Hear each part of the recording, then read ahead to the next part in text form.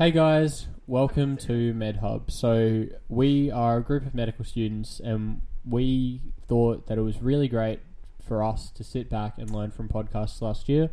So we thought, why not try and make a podcast for all of you lovely listeners out there? It's definitely not secretly for ourselves so we can review all the content. Exactly. So welcome. We hope this really helps you guys out. And we hope you guys have a bit of fun and learn a lot of stuff. So we're just going to move to some disclaimers before we get started with our very first episode. We are Australian medical students, and this podcast is not a substitute for formal medical education or actual medical advice. This information was mainly sourced from Life in the Fast Lane and Up to Date, but this is only for educational purposes. We have no conflicts of interest, and any resemblance to real cases are purely coincidence. Okay, great. So now we're going to just crack on to the case. So also, just before we do, we thought we'd quickly introduce ourselves. So I'm Michael. My name's Molly.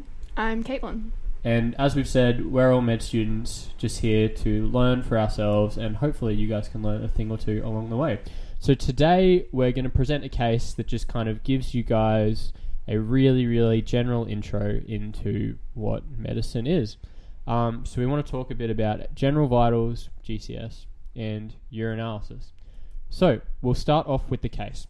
So I want you guys to imagine that you are a JHO, so that's a junior house officer, which is just a junior doctor, working in an ED late on a Tuesday night. The ambulance guys bring in an older-looking man who is found wandering the streets in the dark without any shoes on. He is disoriented and can only tell you that his name is Joe. The first-year medical student they let into the hospital with you for some reason turns to you and, carefully thinking about their metacognition, exclaims, "Is this a heart attack?" You wonder why they let med students into the hospital before learning the basics of medicine, before getting the med student to take Joe's blood pressure. It comes back as sitting at around 100/70 millimeters of mercury, and you start to get a little bit worried. So, moving on, what is blood pressure? That's the pressure of blood on the vessel walls. Exactly. Not a super hard concept to start you guys off with. And how exactly do we measure blood pressure? So I'm guessing everyone's had a blood pressure taker before. So everybody remembers the intense pressure that they put on their arm when they inflate the cuff. So what that's actually doing is inflating the cuff to a pressure that overcomes your own blood pressure. So what that's going to do is completely constrict the artery and stop blood flow altogether. So they're listening with their stethoscope manually, or I guess the machine does this on automatic ones. And it will slowly release the pressure, bringing it down. And then once they can hear the very first sound of that turbulent flow, that's what they'll mark as the systolic pressure. And then it'll keep going. They'll keep lowering it, and until they can not hear any more sound, because now it's turned into laminar flow, so really smooth, no obstructions, that's the diastolic. Exactly. So if we take a flow on from that great explanation, systolic blood pressure is actually the highest blood pressure that your heart reaches when your heart is mid-pump. The diastolic blood pressure is when your heart is relaxing, and obviously that's going to be a little bit lower, and that's generally maintained more by the elasticity of your arteries. Now, if we combine our systolic and our diastolic pressure, we can get a measure that we call mean arterial pressure. Exactly. So the mean arterial pressure is generally found by what equation, or what affects it? So you have the cardiac output, so that's actually what's driving it. And then once it gets to the blood vessels, you have the total peripheral vascular resistance. Exactly. And at a really, really simple level, cardiac output is literally just how much blood is actually flowing through the heart each minute. Total peripheral resistance is basically just how hard that blood is to get through the vessels. So, if we go back, what is a normal blood pressure, and how does this change with age? It's 120/80, and it just tends to get higher with age. Yep, exactly. So basically, after your heart has been pumping for so many times, your aorta especially can only deal with so many contractile cycles. It withstands all of the pressure from the systolic heartbeat and then snaps back in diastolic to maintain that pressure. And after so many cycles of damage, you start to get increased collagen there. You lose the springiness of the arteries, which is something that we call Elasticity? What? Close. It's something that we call... We have our host forgetting We- a basic term that we are all blanking on. Compliance. Compliance. There we go. Arterial compliance actually reduces and you get an increase in your overall blood pressure. And I think we've talked a bit about this already, but what affects the resistance of blood pressure, of blood vessels, total peripheral resistance? Do you mean as in what's controlling it? What are the kind of things that actually affect it, basically? You have like vasoconstriction and yeah. vasodilation. So if your blood vessels are quite narrow in diameter, obviously that's going to be increased resistance and increase your blood pressure. But if they're vasodilated, so bigger in diameter, more relaxed, lower blood pressure. Yeah, exactly. So on a super basic level, it's essentially just how wide is the pipe. If the pipe is really wide, blood's going to flow through that really easily. You're going to have low resistance. There's actually an equation called Poiseuille's equation that measures this, and it's really complicated. But the only really important thing about that equation is that small narrowings can have a really big effect, which is something that I want you guys to keep in mind as we move on. The only other thing we have to talk about is pulse pressure. Does someone want to explain what that is to me? Nope. You explain that one, Michael. Okay, so pulse pressure is literally just the difference between your systolic blood pressure and your diastolic blood pressure. It normally sits between about 30 to 40 millimeters of mercury, and the only thing that's really important to remember at this is that it's actually directly proportional to the stroke volume, which means it's a really good way to measure how much blood that heart is actually getting out. And so a lot of conditions that affect that will show up through wide pulse pressures, such as aortic regurg. So that's a failure of the aortic valve. You get a bigger pulse pressure because of the backflow back into the chamber, meaning you have low diastolic blood pressure. So what are the kind of things? I think I've figured out 4 main systems in the body that regulate blood pressure. Do we want to go through each of those? Yeah, so I guess I can think of just 3 main organs involved. So we've got the heart, we've got the actual vessels, and then we've got the kidneys. Awesome. Yeah, so I think first of all, you've got the heart, whether it's pumping harder, has higher cardiac output, which would increase the blood pressure. And then you have the kidneys, so we're more talking about the RAAS system, the RAS system. So what is the RAS system, Caitlin? Well, I think the pathway is a bit too long to explain, but predominantly you have low blood flow to the kidneys, and that's going to trigger the release of renin, and there's this whole pathway it goes down to eventually get to aldosterone, and that's going to increase your blood pressure and cause vasoconstriction. Yep, exactly. So aldosterone actually binds to a particular part of the kidney called the distal tubule, increases the amount of sodium potassium pumps you've got there, keeps sodium in the blood, sodium drags the water with it, and it's going to shoot your blood volume specifically up really high. You were talking about the autonomic nervous system before, Caitlin, and the actual heart pumping. Molly, do you want to talk to us a little bit about that? What controls that? So in the autonomic nervous system, you have 2 divisions. So your parasympathetic and your sympathetic. So basically, you've probably heard this a million times, but parasympathetic is your rest and digest, so really nice and slow and relaxed. And then your sympathetic is your fight or flight. So that's stress of any kind, whether it's mental or in front of you. So think about when you're super stressed, sympathetic, you get really fast heartbeat. So basically what that's trying to do is just really increase all of the blood flow to the organs that are going to get you out of that situation. So it actually it tells the heart by upregulating the firing of the SA node. That's the sinoatrial node, by the way. It's just basically the pacemaker of the heart. That's all you need to know. And then that's only in specific situations, but normally it's the parasympathetic system setting it at that usual, really regular, slow heart rate. That's between 60 to 100. Great, exactly. So Molly talked a little bit there about how blood pressure actually has something to do with heart rate. So that's actually regulated through a neat little system called the baroreceptor reflex, and I'll give you a basic overview of that. pretty much sitting in this little part of your carotid artery, which feeds your brain, is this little thing called the carotid sinus. And I'm going to assume you guys all know the atriums of the heart.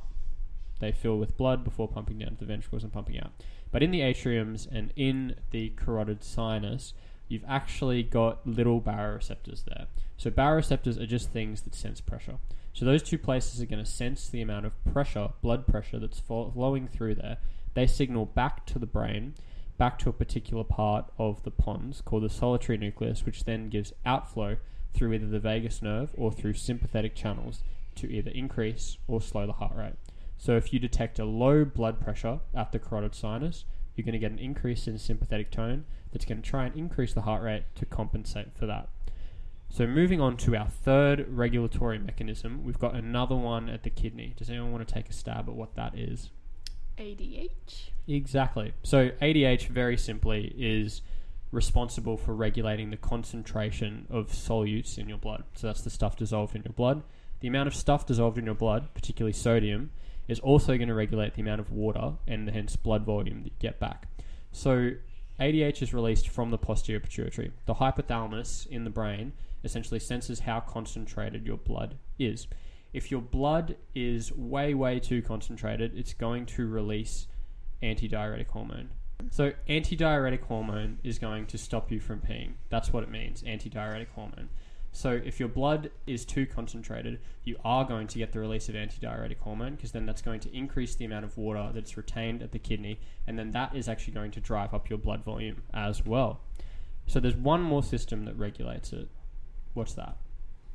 The vessels themselves got local Exactly. regulation. Yep, and we don't really need to go into that. All it means is that the blood vessels themselves are going to try and take care of their pressure a little bit.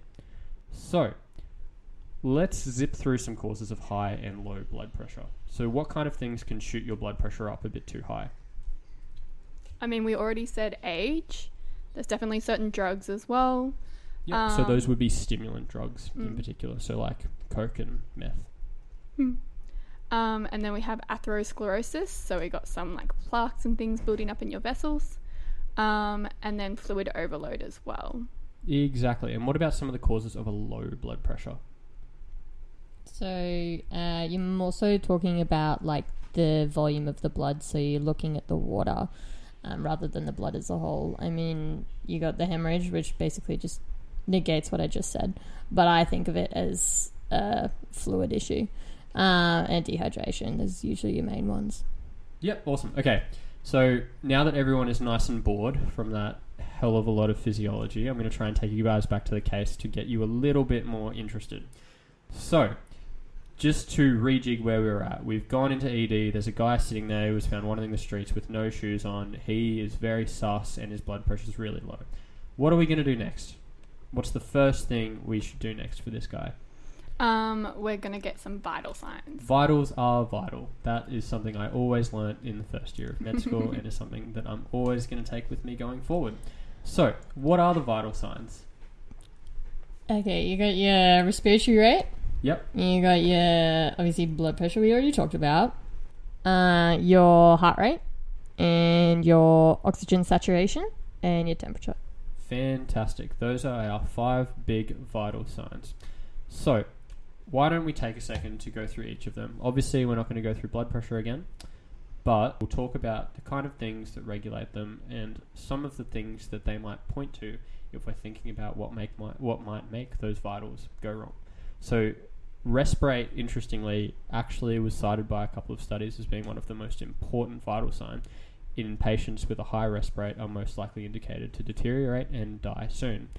It's also the easiest vital sign to fake and not do well on examination. So make sure you take your respirates well.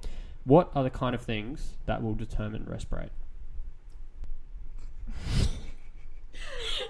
I was not prepared for that question. Okay, so as you can see, all of us are quite rusty on respirate. Okay, so for me, it's like low or high. So if it's super high, it's more about the carbon dioxide that's in the blood. So yeah. So where does that carbon dioxide get sensed? in the ponds. Yeah. Thank God. Yeah. So what happens, right? If you're not breathing properly, you can't blow off your CO2. If you can't blow off your CO2, it's going to build up in your blood, and that CO2 is then going to get converted into acid, essentially. That acid is going to build up in your CSF and tell your ponds, oh my god, we have way too much carbon dioxide. That's carbonic acid as well that it's getting converted to. After that, your ponds is essentially going to get a signal out through the phrenic nerve to your diaphragm that's going to tell your respirate to go way, way up. And that is how it's regulated. So, if we start off with some of the causes of a low respirate, what kind of things are going to give us a low respirate? Again, as always, we have drugs. Yep, so in that case, it's actually going to be your depressant drugs. So opioids, particularly when they're mixed with alcohol, can just kind of mess with your ponds and mean you don't get that response happening. Mm-hmm. You could also have an issue with the ponds itself, as we talked about. Yep, exactly. So strokes to the ponds can drive your respirate down, or increased cranial pressure that causes herniation of the ponds can also do that. Now, moving on to high respirate, what are the kind of things that will drive someone's respirate up? We have acidosis. Yeah, exactly. So like we talked about before, when there is too much carbon dioxide, that's one of the ways that you can actually get an increased respirate. Too much carbon dioxide drives up your carbonic acid, which then in turn will lead to a higher respirate. That generally indicates a respiratory cause. You can also have other kinds of acid floating around in your blood, like ketone acids from diabetes, generally type 1 diabetes, which can also lead to someone having a bit of a higher respirate. Now we'll jump onto the next one. So temperature. What is a normal temperature? So normal temp, you go up to about 37 or 37 and a half. It's a little bit of a grey area as to what's actually classified as the start of a fever. Usually concrete is 38 and above. This is degrees Celsius for the Americans. And it can be technically a low-grade fever at 37 and a half. And then obviously you've got low grade and high grade. So basically 39 and above is what you term high grade. Cool. Awesome. So does a fever always mean infection? No. What is one other cause of fever? A thyroid toxicosis. Yeah, so a thyroid storm in particular, secondary to a thyroid toxicosis, is a big one that can trigger a fever. Ali here with a quick editor's note. As you can see, we're all clearly in our thyroid module. A few far more common non-infectious causes of a fever include heat stroke, certain inflammatory conditions like rheumatoid arthritis, or a malignancy.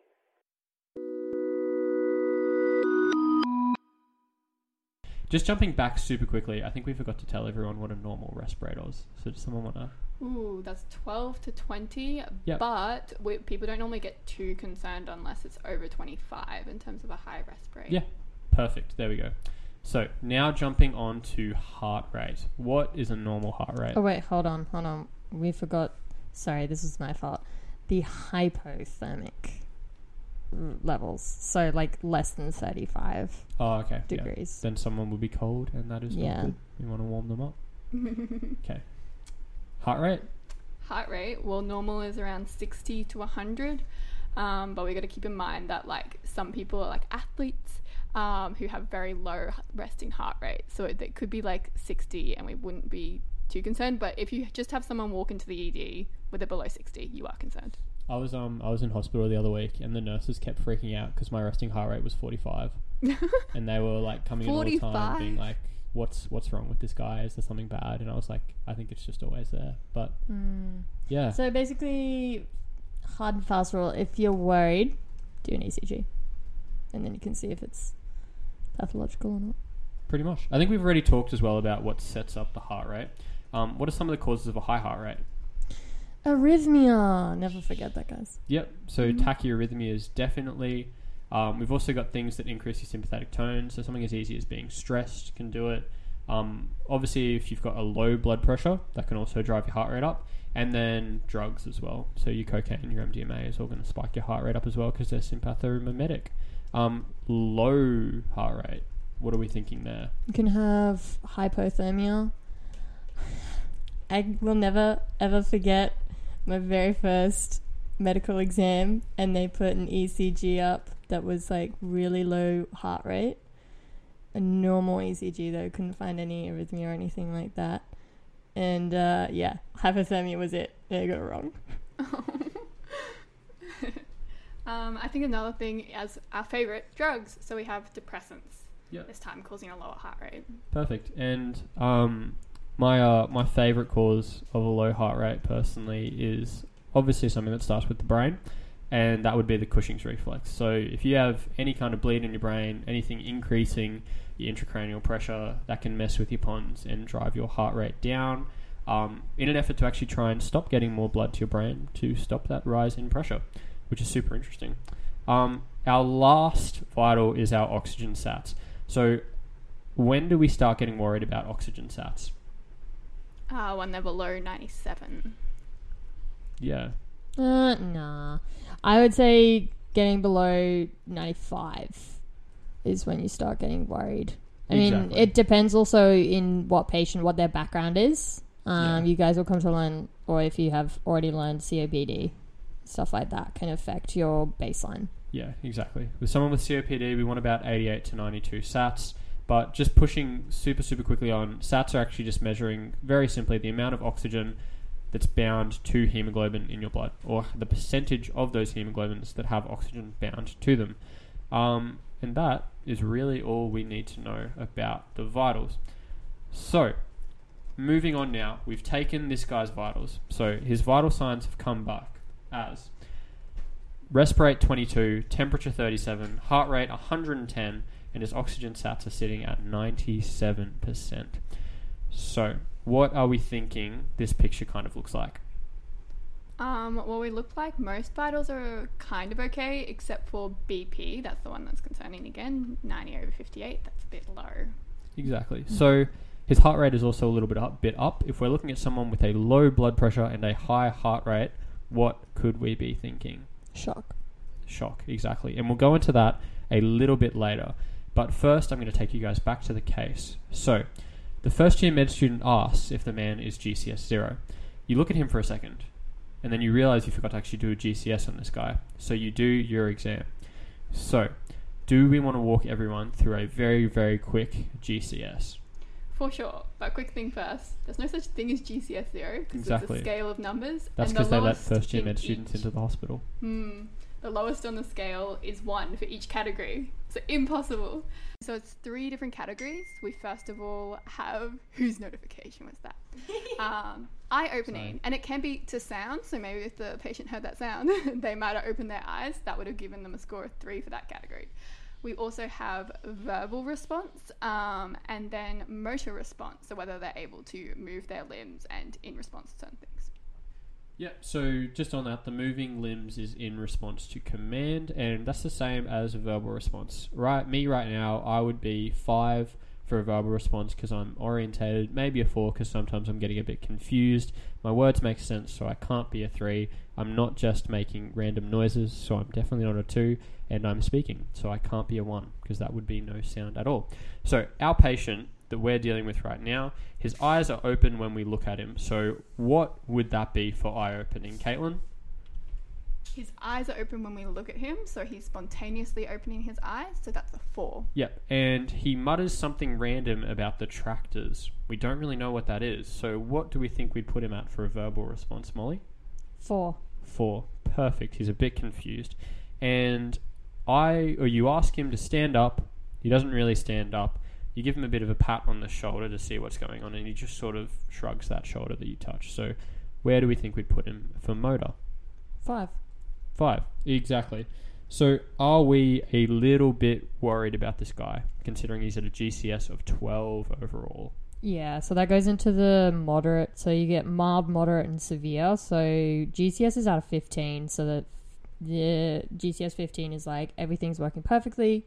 I'm always sitting at least a 14. Okay. And then, so moderate is 9 to 12, and then severe is 8. And there's a really good rhyme, so GCS 8, intubate, that I've never forgotten. I love that one. Yeah.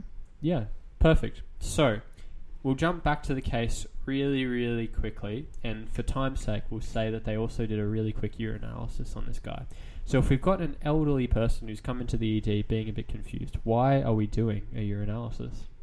Well, a lot of elderly people, when they get a UTI, often get confused. So we always want to give a urinalysis for an elderly confused person.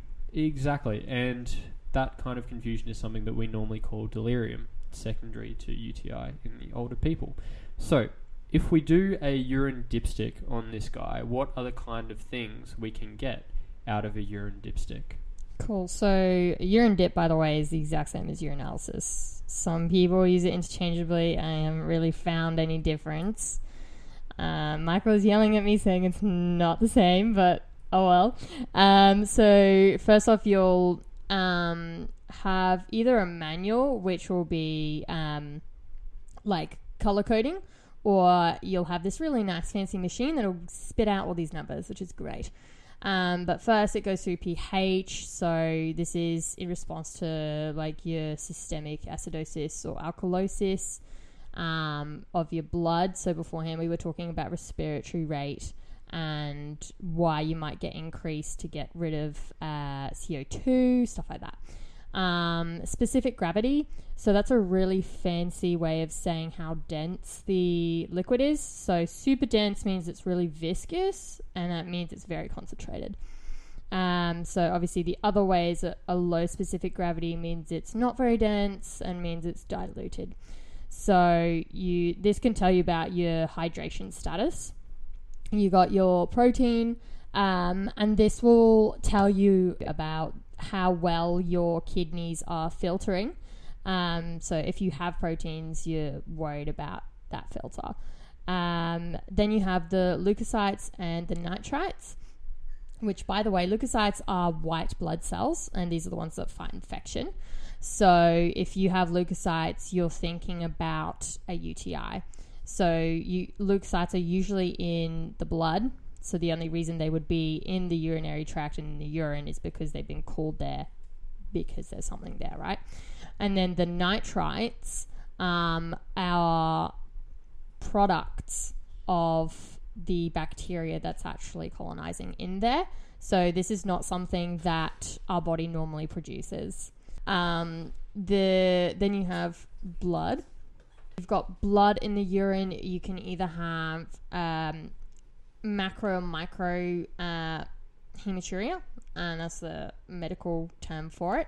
But basically I think about, okay, what is there something in the tract that is irritating it and causing blood to come out from the systemic system into the urinary tract? So this can be mechanical, such as a stone, or it can be the irritation from the bacteria. Then you have ketones, so this is really relevant for diabetic patients, and stuff like diabetic ketoacidosis, which we just call DKA. Then you got your bilirubin. In the urine, it's called urobilinogen, so that's just a metabolite, what it's been converted to, and this gives the urine its yellowy dark color. So if you have a lot of urobilinogen, you will get quite dark urine, like more brown. And this is indicative of liver failure. And then you've got glucose. So that's really telling you about diabetes and how bad, because the blood can only hold so much. Great. That was awesome, Molly. Thank you so much for that. Just one more super quick thing with the blood. Molly said you can either have your micro blood or your macro blood. Totally right. There's one more level with that as well, though. You can either have intact red blood cells, or you can have lysed red blood cells. So if the red blood cells have been lysed, that tends to indicate that there's a problem with the glomerulus, the filter of your kidney. And if the red blood cells haven't been lysed, that tends to indicate that there's some kind of problem downstream from that, more distal to the kidney. So something in your ureters or your urethra, something like that. So moving back to the case. You do his urine dip and everything is normal except his specific gravity is way too high. you look at the urine and it is super, super, super dark as well. There's no leukocytes, no nitrites are negative. There's no blood, protein, nothing else in the urine other than a concentrated urine. So what do we think is wrong with this guy? I reckon that suggests that he's a bit dehydrated, not enough fluid to go through the kidneys and pee out. Exactly. So what is the first thing we're going to do for him? Replace the fluid. Exactly. We're just going to put in some cannulas and give this guy a little bit of fluid. Just a quick note with this.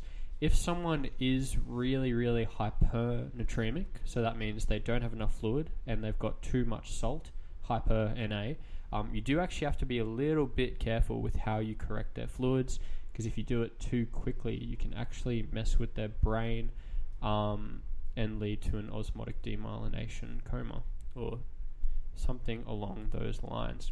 So, if we move on now, basically this guy came into the ED with shock.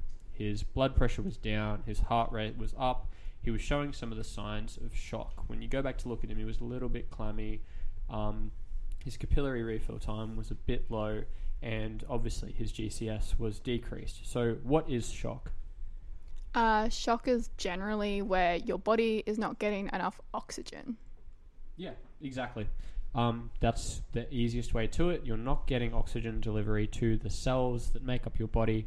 That is important. So thinking really broadly, there's 4 kinds of shock. Do we want to go through and name those 4? Yeah, so we have hypovolemic, obstructive, cardiogenic, and distributive. Okay, so Molly, do you want to tell us about cardiogenic shock? Sure.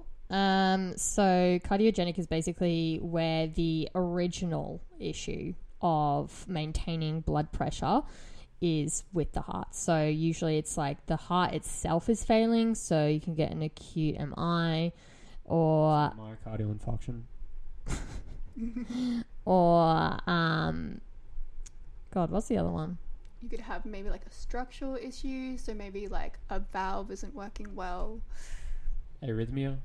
Really oh yeah, bad dude. arrhythmia. I just told you guys before not to forget about that. That's so shame.